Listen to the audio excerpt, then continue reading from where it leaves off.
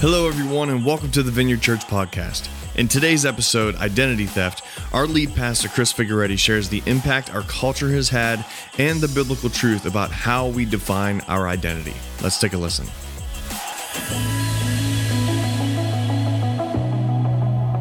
Well, good morning. I am not Johnny Cash, but he has played on this stage. Just want to be clear about that, and I missed him, but I'm very sorry about that.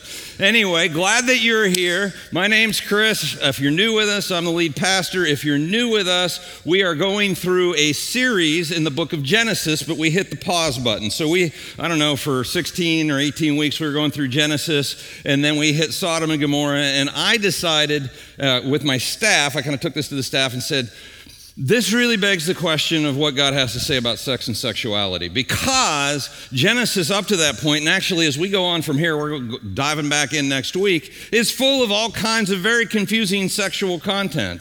And a lot of it is in there not as an example for us to follow, but mistakes for us to avoid. But clearly, what does the Bible say about sex and sexuality? That's an important issue in the day that we live in. So we hit the pause button. We're doing this 2-week mini-series we're calling the Sex Factor. And last week we talked about God's design and his plan for sex. And if you missed that, I strongly encourage you, especially if you have kids, because you need to be having these conversations with your kids. But even if you don't, all of us need to know what God says about this topic. And so last week we dealt with just the plan and the design of sex. This week I want to deal with identity theft. And yes, I am going there. Now, if you are or if you identify as LGBT or Q, I want to say something very, very important on the front end. I am so glad you're here. We have many people who identify as one of those things who come to our church because our church is a safe place where you will be loved, where there is community, and where you can find and follow God and wrestle with it, whatever you're wrestling with as you do that. And I want to, on behalf of, because there's this culture war going on and in our culture, and we're supposed to be on different sides of that. The church and Christians are supposed to be on the different side of the culture war than people who are LGBTQ. I don't buy any of that. I don't think, I mean, there is a culture war going on, but I'm not your enemy, and we're not your enemy. We are here to help people find and follow God, and we're here to help all people find and follow God. So on behalf of Christians everywhere, if you have been mistreated by Christians, I am very sorry. That is not what I believe God calls us to do or the kind of people he calls us to be. The church should be the safest place on earth. It should be a place full of community and love and grace. I'm going to be very clear on the front end about that. Jesus was full of grace. In John chapter 1, verse 14, speaking of Jesus, John says, "The Word became flesh and made his dwelling among us. We have seen his glory, the glory of the one and only Son, who came from the Father, full of what? Full of grace." Jesus was full of grace. He offers grace to people who are jacked up in a variety of ways, but he was also, it says there, full of truth. He wasn't the balance of grace and truth. He wasn't drawing a fine line between grace and truth. He was fully grace and fully truth.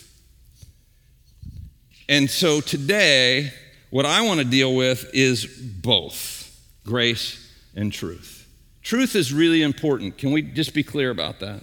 Truth, Jesus said, and Jesus knows, truth sets us free. The truth will set you free. And I think there's this misunderstanding in our culture today that somehow truth is unsafe. And I don't believe that. I think the truth is actually what we all need. It's what we should all pursue over just about anything else. It's not unsafe. It can be uncomfortable. Don't confuse unsafe for uncomfortable. The truth will challenge you. It'll challenge what you believe. It'll challenge how you're living, and it's supposed to. But it's not unsafe.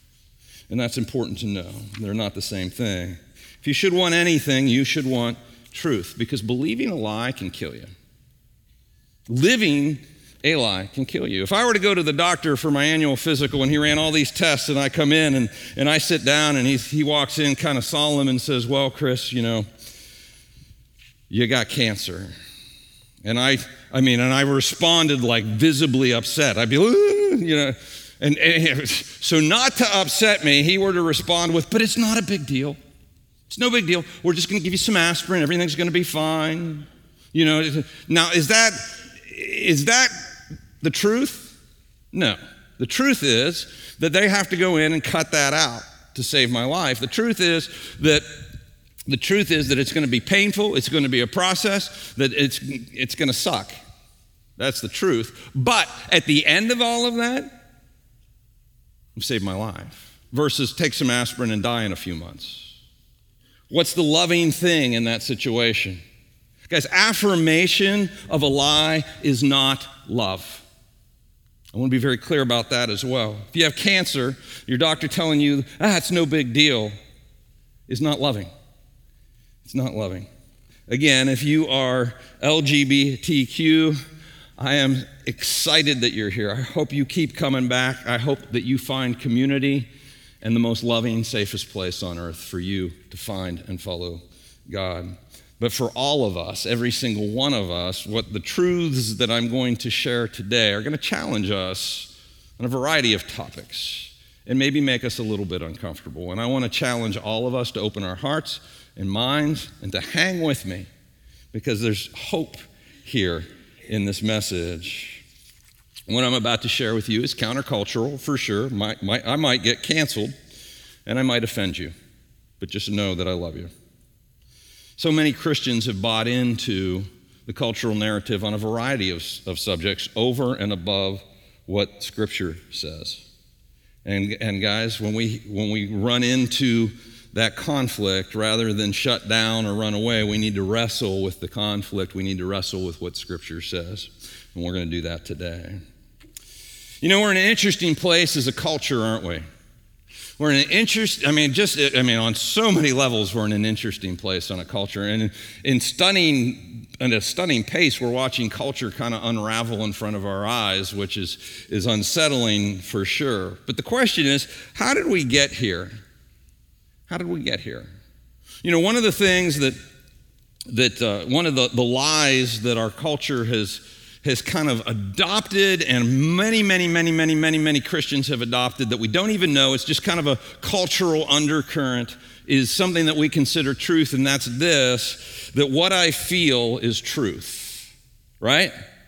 Like there used to be objective truth. Now there's, culturally speaking, there's my truth. Whatever I feel is true is true. Now when you stop and think about it like rationally for a minute, that's nuts because our feelings are all over the board. You follow your feelings, you're gonna be everywhere. You can't build a life with any solidity to it based on your feelings. But as a culture, this is the narrative that we have bought into. Whatever I feel is true is true. That's my truth. I read a book a while back on this called The Rise and Triumph of the Modern Self. It's a 400-page book. It's super scholarly, kind of goes into the philosophical roots of how did we get here from there. And he traces this line of thought all the way back to the French Revolution. There was a philosopher in France. Now I've just lost all of you, right? A philosopher in France in the 1700s. Now this is actually really interesting. So there's this philosopher in France named Rousseau. And Rousseau he's kind of the philosophical roots of the French Revolution. And his idea is this, our reality is what we feel. He leans atheistic or is atheistic and all that. And the French Revolution, I love history. I hope you love history too, but if you don't, I'll be your friend anyway. But when you look at the French Revolution, they looked to the American Revolution, which had just happened, for inspiration. They even adopted this idea of liberty and throwing off tyranny, and they built it all on these ideas coming from America. But the French Revolution went terribly wrong. Blood in the streets, guillotines, and ultimately it didn't end in liberty, it ended with another tyrant. And the difference was that the French Revolution was built on the ideas and the philosophies of Rousseau, and the American Revolution was built on the ideas and the philosophies of the Bible and Christianity. And they ended up in two very different places, because although it might be boring to talk about a 17th century or a 16th century French philosopher, it has real impact on where we live today. And if you trace his thinking through the years, it runs in, we run into the 1800s. We meet a philosopher, I lost my place.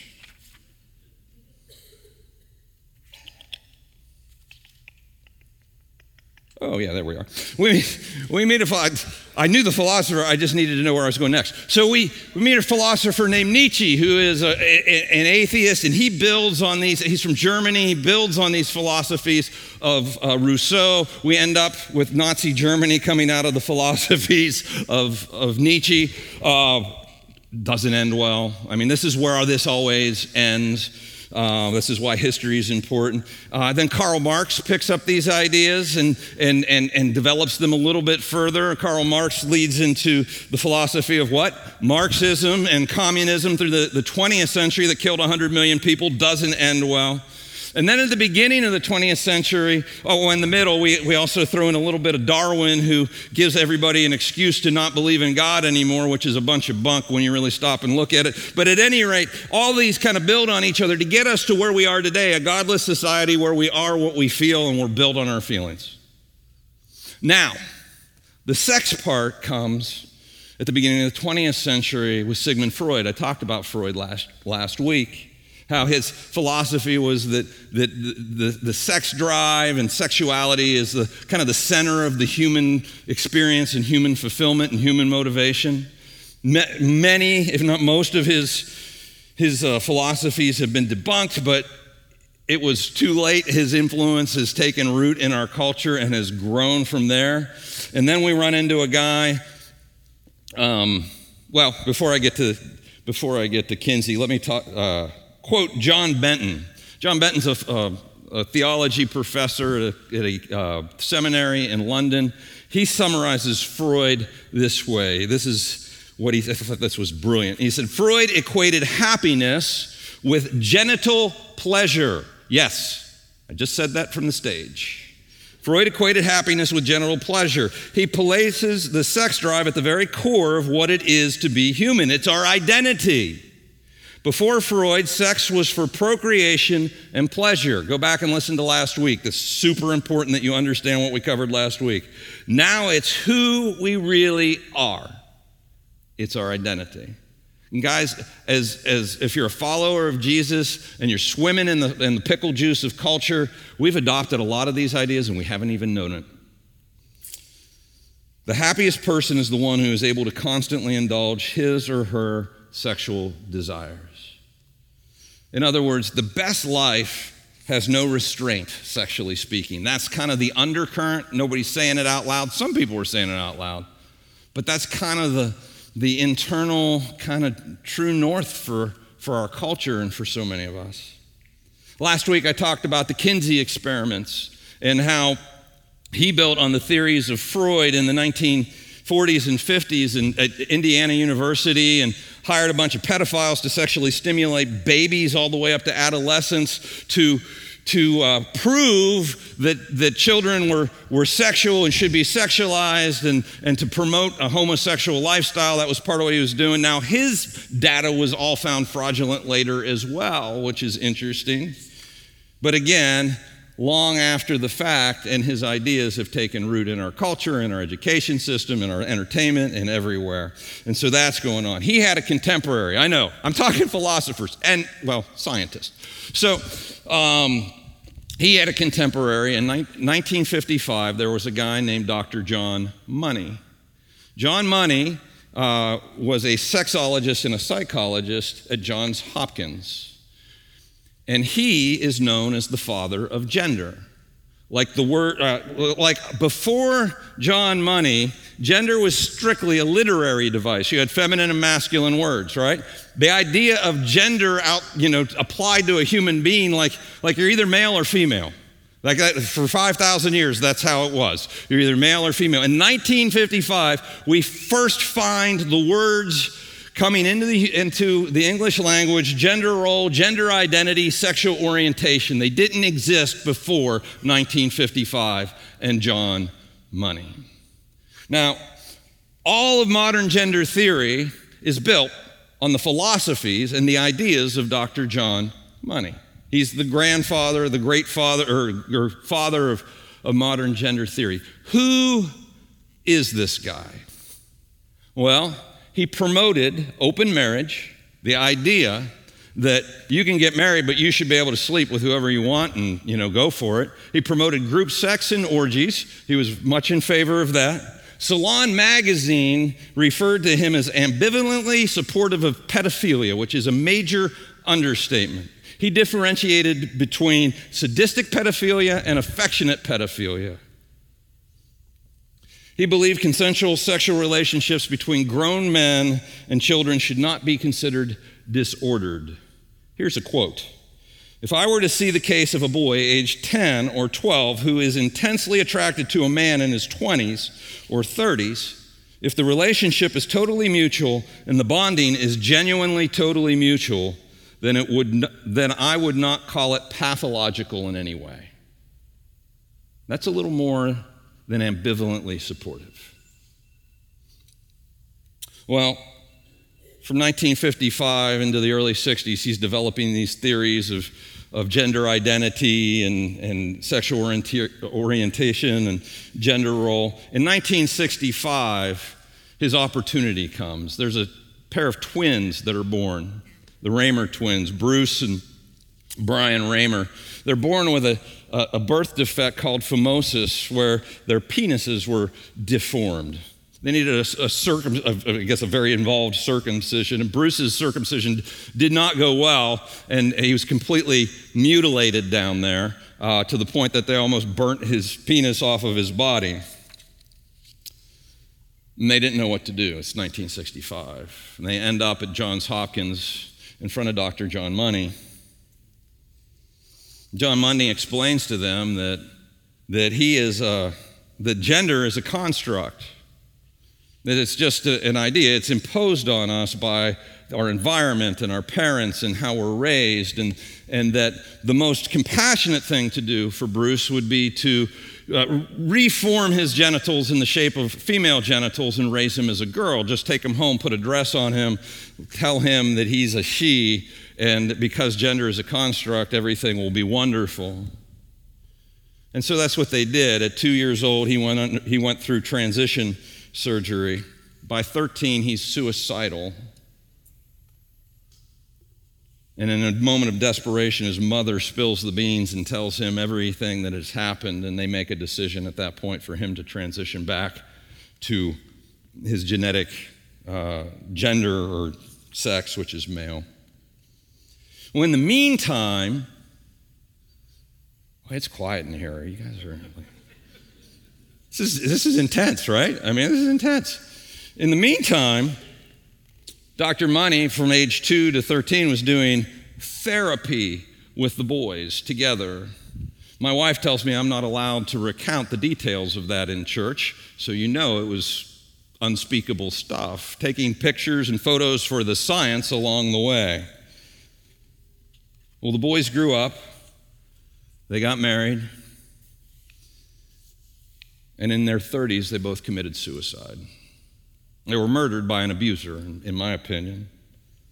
But in those early years, Money claimed success. And the fact that the whole thing went wrong later, well, it was too late. Again, it had already taken root in our culture and in academia and beyond. Modern gender theory is built on this failure. The father of modern gender theory is a man who thought child rape could be loving, and that years-long sexual experiments on 2 unwilling children was a good idea.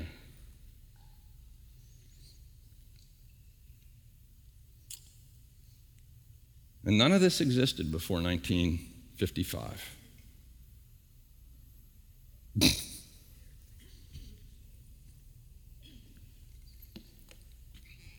So my question for you is, what are you going to build your life on? What do you trust? The God who loves you, who knitted you together, who sent his only son to die in your place so that you could have life in all of its fullness. The God who's been pursuing you since you were born. Or a pervert who made up a theory in 1955 and abused children trying to prove it. Guys, the foundations that we build our lives on matter. We end up in places we don't want to be when we start building on the wrong foundation. Now, I know this raises all kinds of crazy questions about, well, what do we do, and how do I, and what do I, and I just want to level the playing field here. God says everyone must restrain themselves, sexually and otherwise. Like, life doesn't work when we are just unrestrained in any area of our lives. Like, we have guardrails and boundaries, and they're there for our blessing, our benefit, and our well-being. And when we don't live within those guardrails, bad things happen. The Apostle Paul, writing to the church in Ephesus, in Ephesians chapter 4, verse 18. Now, the church in Ephesus is a very sexualized culture. And this is what he says. They, those without God, are darkened in their understanding and separated from the life of God because of the ignorance that is in them due to the hardening of their hearts. So their minds are dimming, their ability to discern truth, their ability to know what is going on around them, their ability for knowledge and all is dimming, and they are separated from God because their hearts are growing hard. And he goes on, they've lost all sensitivity, this is the hardening of the heart, and they have given themselves over to sensuality, sexual gratification and lust, as to indulge every kind of impurity with a continual lust for more. Guys, when we give ourselves over, when we don't attempt to live within the boundaries and the guidelines that we're talking about in this little mini-series here, that's what happens. Our minds begin to grow dim over time. Our ability to discern truth and a separation between us and God. In Romans 1:18, again, a sexualized culture that Paul's writing to, he says, the wrath of God is being revealed from heaven against all the godlessness and wickedness of men who suppress the truth by their wickedness, since what may be known about God is plain to them, because God has made it plain to them. For since the creation of the world, God's invisible qualities, his eternal power and divine nature have been clearly seen, being clearly seen from what has been made, so that men are without excuse. Let me summarize what Paul's saying here in this first part. He's saying, nobody has an excuse. Look at the stars. Look how everything is perfectly timed, and the moon is in perfect balance with everything else, and it's like a big giant clock. Like, you look at that with an open mind, and it's like, there has to be a creator. Look at the human being. Look at today. They didn't have this ability then, but today we can look inside the human cell. Oh my gosh. Look at the act of sex. Like, there's so many things coming together. That's not like a very simple would evolve from this to this. No. Like, anybody with minds to see or eyes to see can see there's no excuse. But what happened?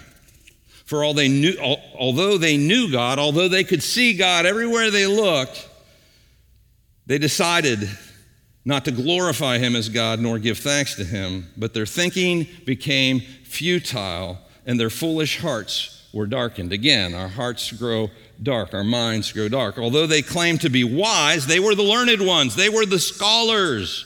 They became fools. They couldn't see the truth, and exchanged the glory of the immortal God for images made to look like mortal man and birds and animals and reptiles. In other words, they exchanged the living God for idols. Now, our idols are different today, right? Our idols are greed and sex and pleasure and success, and I mean, I could go through a long list of them, but that's what we do, the same thing.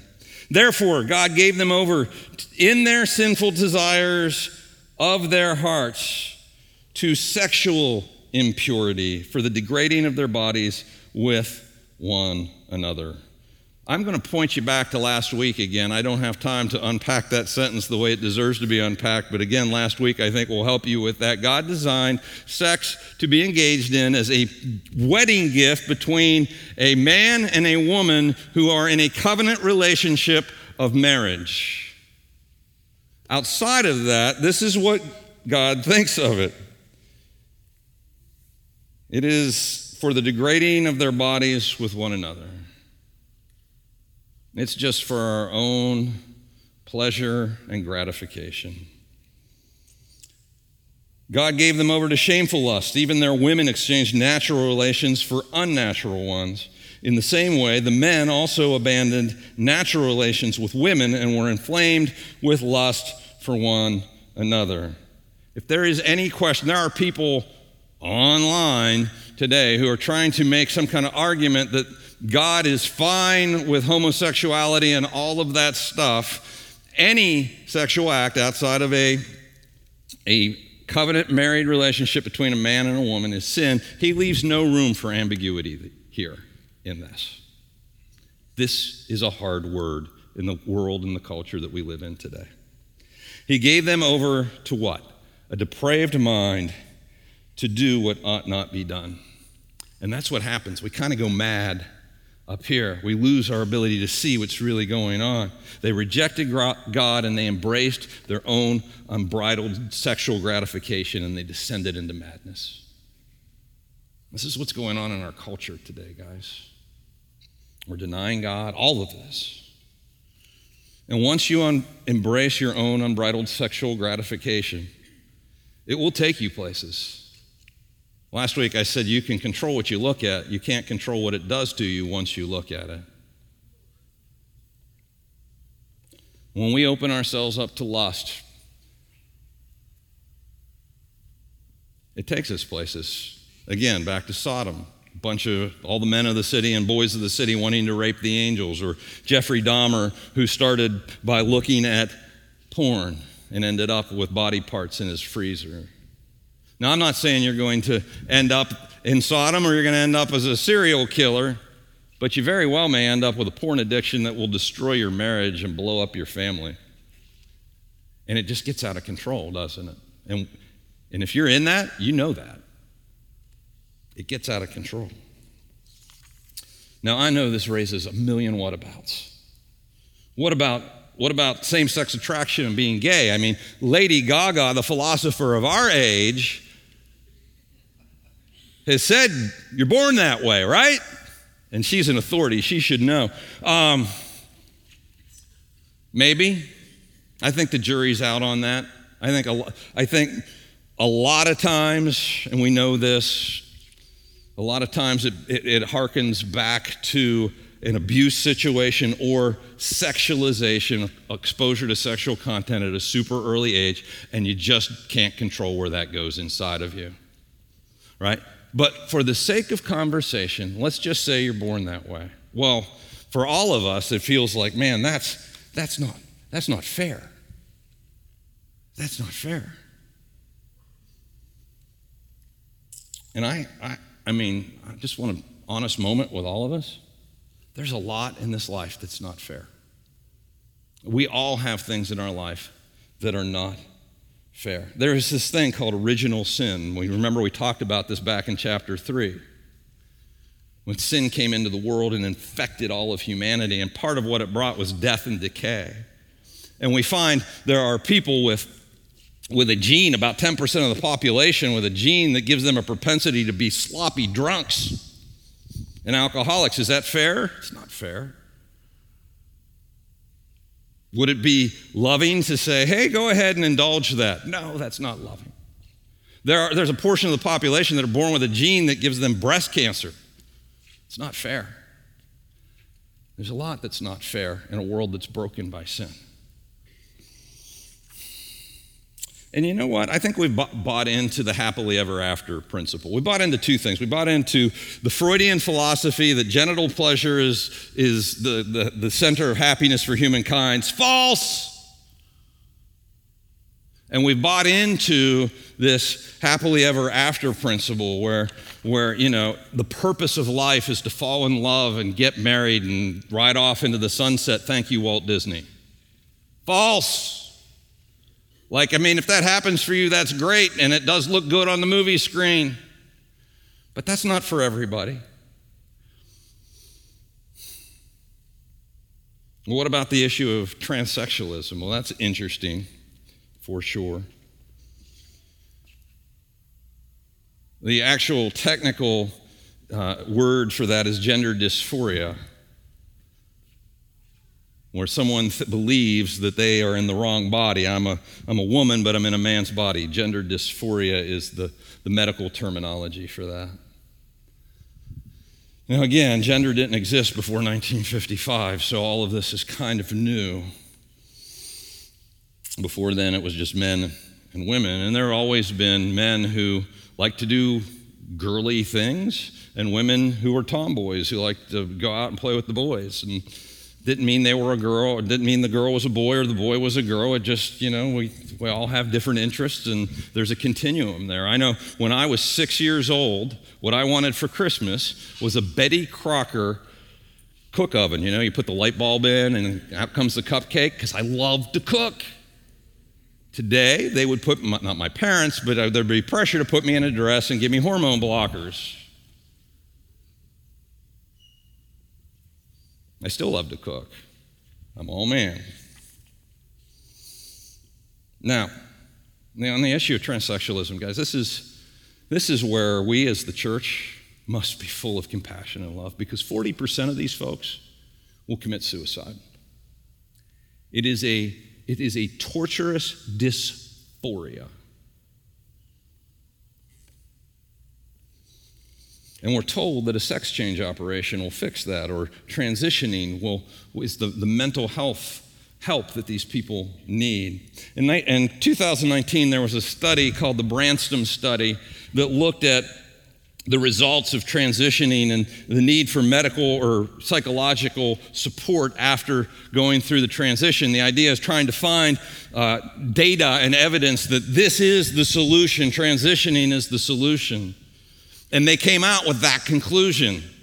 Well, people started looking at it. About 12 different groups challenged them to go back and look at the data. And in 2020, the American Journal of Psychiatry issued a major correction to that 2019 study. The Branston study reanalysis demonstrated that neither gender-affirming hormone treatment or gender-affirming surgery reduced the need of transgender-identifying people for mental health services. In other words, it was all a lie. In other words, that doesn't solve the problem. And what they're finding is that as people go through the transitioning process, it's exciting and it's distracting, and they seem to do better for a season, but once they're settled into their new identity and new reality, the suicide rate skyrockets. It's not the solution, because living a lie is not the solution. It'll kill you. Transitioning is not the answer. Loving community, following the God who loves you is.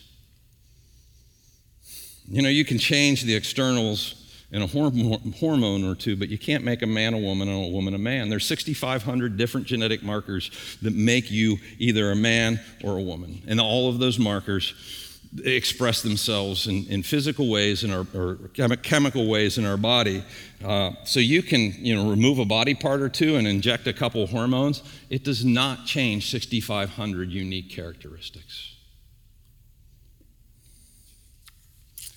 If you're a guy, you have an X and a Y chromosome at the very blueprint of who you are. And if you're a girl, you have two X chromosomes.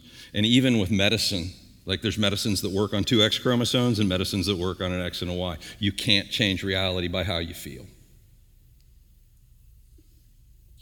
And we're doing this to children. Back in May, there was Bill Maher did a little thing on one of his shows dealing with this topic in children. Now, Bill Maher, if you know Bill Maher, he's an atheist. He's not on our team. I think he's funny, and I don't agree with a lot of what he says, but I appreciate the fact that he's willing to stick his neck out and say things that are true when nobody else will. I just want to show you, in regards to our children, just a short video clip. Take a look. And finally, new rule: if something about the human race is changing at a previously unprecedented rate, we have to at least discuss it. Broken down over time, the LGBT population of America seems to be roughly doubling every generation. According to a recent Gallup poll, less than 1% of Americans born before 1946, that's Joe Biden's generation, identify that way. 2.6% of boomers do, 4.2% of Gen X, 10.5% of millennials, and 20.8% of Gen Z, which means if we follow this trajectory, we will all be gay in 2054.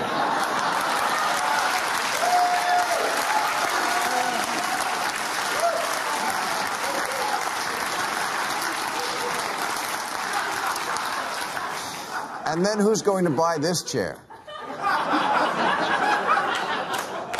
I'm just saying that when things change this much, this fast, people are allowed to ask, what's up with that? All the babies are in the wrong bodies? Was there a mix-up at the plant, like with Captain Crunch's Oops, All Berries?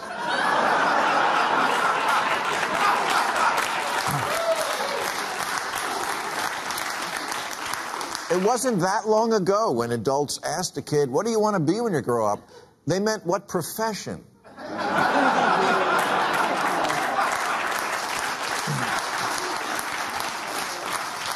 In the wake of America about to lose abortion rights, the ACLU recently tweeted a list of those who would be disproportionately harmed by this.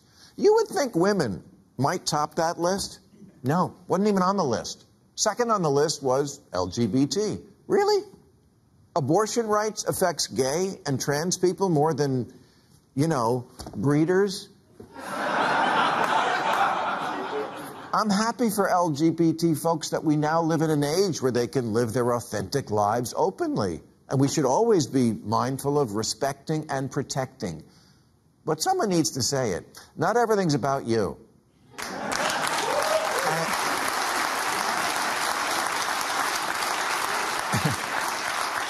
And it's okay to ask questions about something that's very new and involves children. The answer can't always be that anyone from a marginalized community is automatically right, trump card, mic drop, end of discussion. Because we're literally experimenting on children. Maybe that's why Sweden and Finland have stopped giving puberty blockers to kids. Because we just don't know much about the long-term effects. Although common sense should tell you that when you reverse the course of raging hormones, there's going to be problems. We do know it hinders the development of bone density, which is kind of important if you like having a skeleton. Fertility and the ability to have an orgasm seem also to be affected. This isn't just a lifestyle decision, it's medical. Weighing trade-offs is not bigotry. Yet when a book questioning the sudden uptick in transitioning children was released, a trans lawyer with the ACLU named Chase Strangio tweeted, "Stopping the circulation of this book and these ideas is 100% a hill I will die on." How very civil liberties of him. Chase, by the way, has just been named one of the grand marshals of this year's New York City Pride March, along with 3 other trans people and a lesbian. What's missing here? Oh, right, a gay man.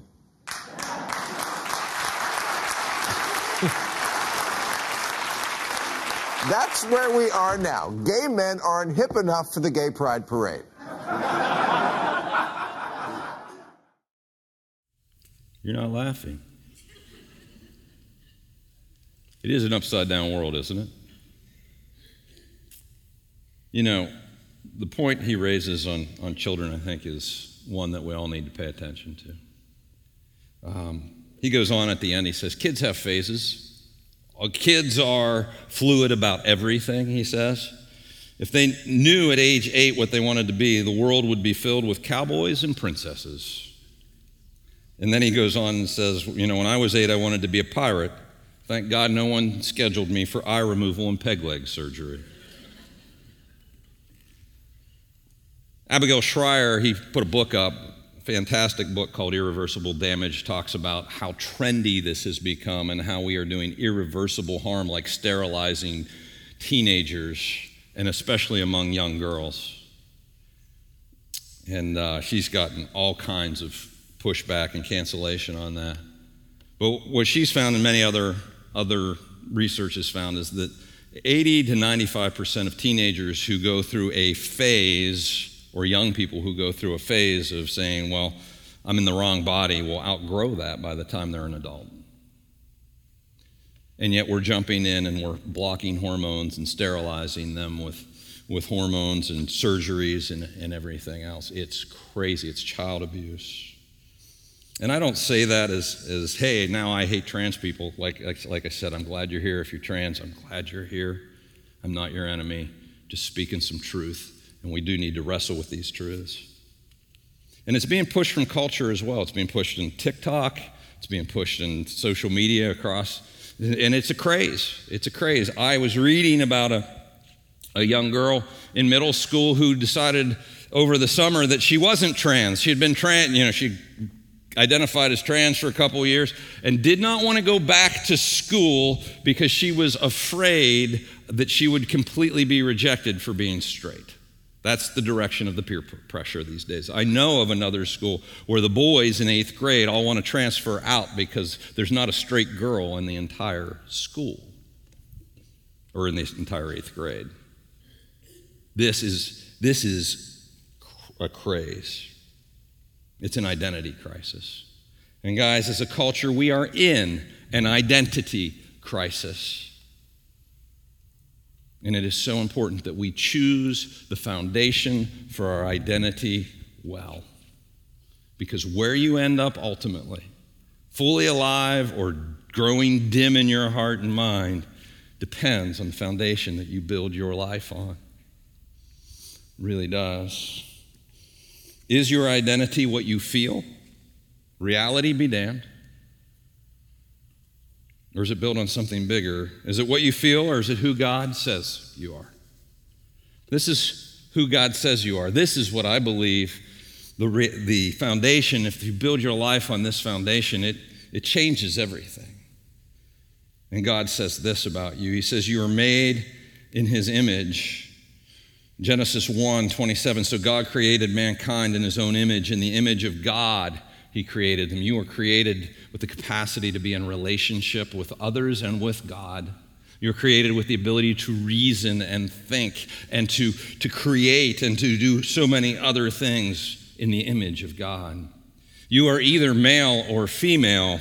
Genesis 1:27, the second part, male and female, he created them. There are not other options. And the science backs that up. Look at biology. You are blessed by God. Verse 28, God blessed them. You are a child of God. 1 John 3:1, see what great love the Father has lavished on us, that we should be called children of God, and that's what we are. If you're a follower of Jesus Christ, you have been adopted into God's family, you are a child of God. That is your identity. And that is the identity to build your life on. You are God's special creation, Ephesians 2:10. For we are God's handiwork. He made you, specifically you. He created you, and he's got purpose for you. You're not just an accident. You didn't just show up here on accident. And he's got an important purpose. The rest of that verse says you were created in Christ Jesus to do good works, which God prepared in advance for us to do. He has got a purpose and an adventure for your life that every day when you get up, he's got things planned out in advance, good for you to do, blessing for you to bring, to make a difference, and to help other people find light and life and hope in him. He says you're forgiven and you're made new. 2 Corinthians 5:17, therefore, if anyone is in Christ, the new creation has come. He's washed away all the regret and shame and guilt and sin. And the old is gone. The new creation has come. The old is gone, the new is here. He also says this about you. You have agency. You have a choice. You do not have to just follow your feelings. And in fact, if you want to live a great life, you won't just follow your feelings.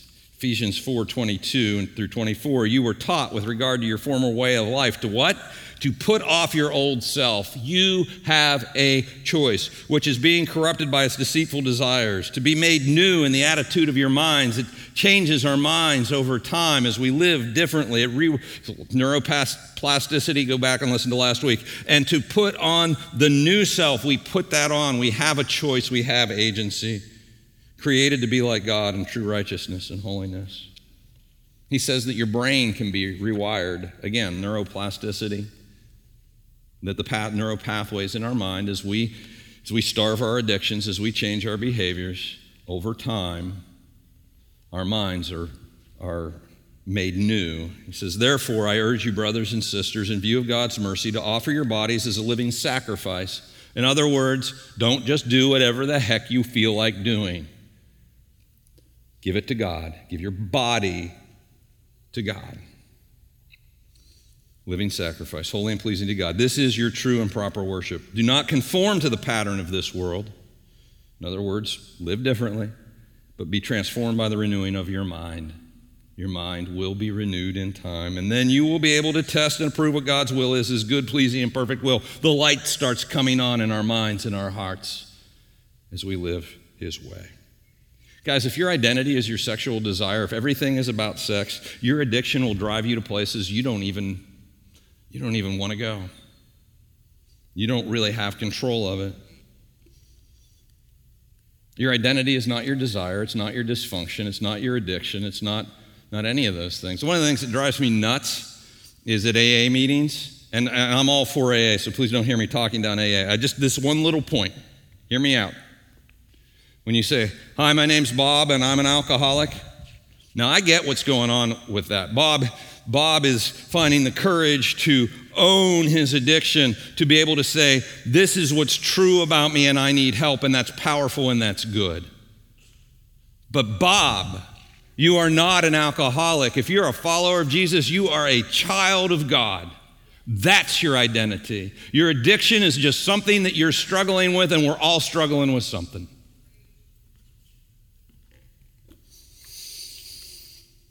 What's your identity? Every single one of us needs an identity that's bigger than us, bigger than what we feel, bigger than what we struggle with. It needs to be rooted in God's word. And my friends, if you're a follower of Jesus, you are a child of God, loved, cherished, full of purpose in his Holy Spirit. Your body is the temple of the Holy Spirit, and you are part of a holy priesthood.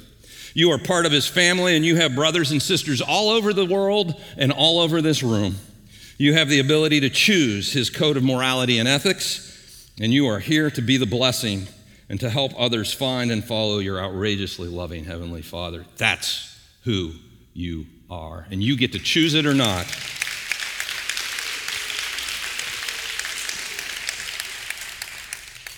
So what do you do if you have desires for the same sex, or to dress as the opposite sex? Same-sex attraction and gender dysphoria are very real. They're very real. And folks who are wrestling with those things need us to throw our arms around them and love them and walk with them and include them in community and all of that. I have a very dear friend who wrestles with same-sex attraction. He's one of the most godly men I know. He chooses not to go there. He chooses to live for Christ, to lay down his life, a living sacrifice. And he knows that God said that's off limits. Just like if you're not married and you're sleeping with somebody, God says that's off limits.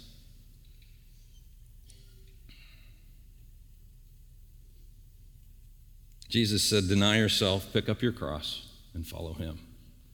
And if you want to find your life, you got to lose your life. It's not found in indulging it. It's found in being faithful to and following Jesus. And that's the only thing that is going to fill that empty in your heart and give you the life that you're looking for. And that's the truth. That's the truth. Having those desires That's not sin. Indulging those desires, fantasizing and filling our heads, dwelling on those desires, yeah, that's sin. You starve an addiction. You feed a good habit. Like me, my friend struggles with sin. We all do. All our struggles are different, and we all have different temptations. Some of you have out-of-control anger issues. Others of you are hopelessly addicted to pornography and lust. Others are prideful. Some of us are dealing with addiction and alcoholism or drug addiction. There are some of us who wrestle with greed, and I could go on and on and on. We all have our thing. So let us not judge one another and condemn one another, but let us love one another and walk out of these things, because we can't get there alone. We got to do it together.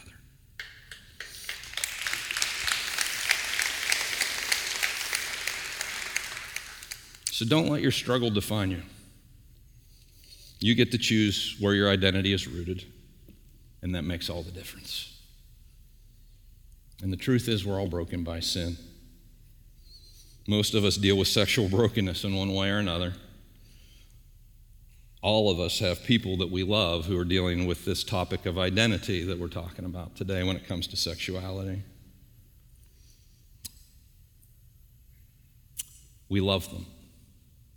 We are the fullness of grace and truth in their lives. We walk with them. We don't lead with truth, we lead with grace. And we love well, and we point people to life in Christ. Let's pray. Lord, thank you that even when it's uncomfortable, the truth, even when the truth hurts, Lord, it's grace. And I pray that you would help us to live full of your grace, full of your truth. And Lord, as we struggle in these bodies of flesh that are riddled with original sin, Lord, help us, meet us, and help us to love one another well. In Jesus' name, amen. Thanks for joining us on the Vineyard Podcast today. It's our greatest desire for people to find and follow God, and we hope this podcast is one way that helps you do just that. But don't stop here. We would love to see you face to face. God's people grow most in community, so don't forget you can join us live at the Capitol Theater in downtown Wheeling every Sunday morning at 10:30 a.m. If you'd like to connect with us in the meantime, make sure to visit our website, vineyardwheeling.com, or download our app. You can catch up on previous messages and series, request prayer, and even download additional content. Thanks again for joining us this week. We'll see you next time.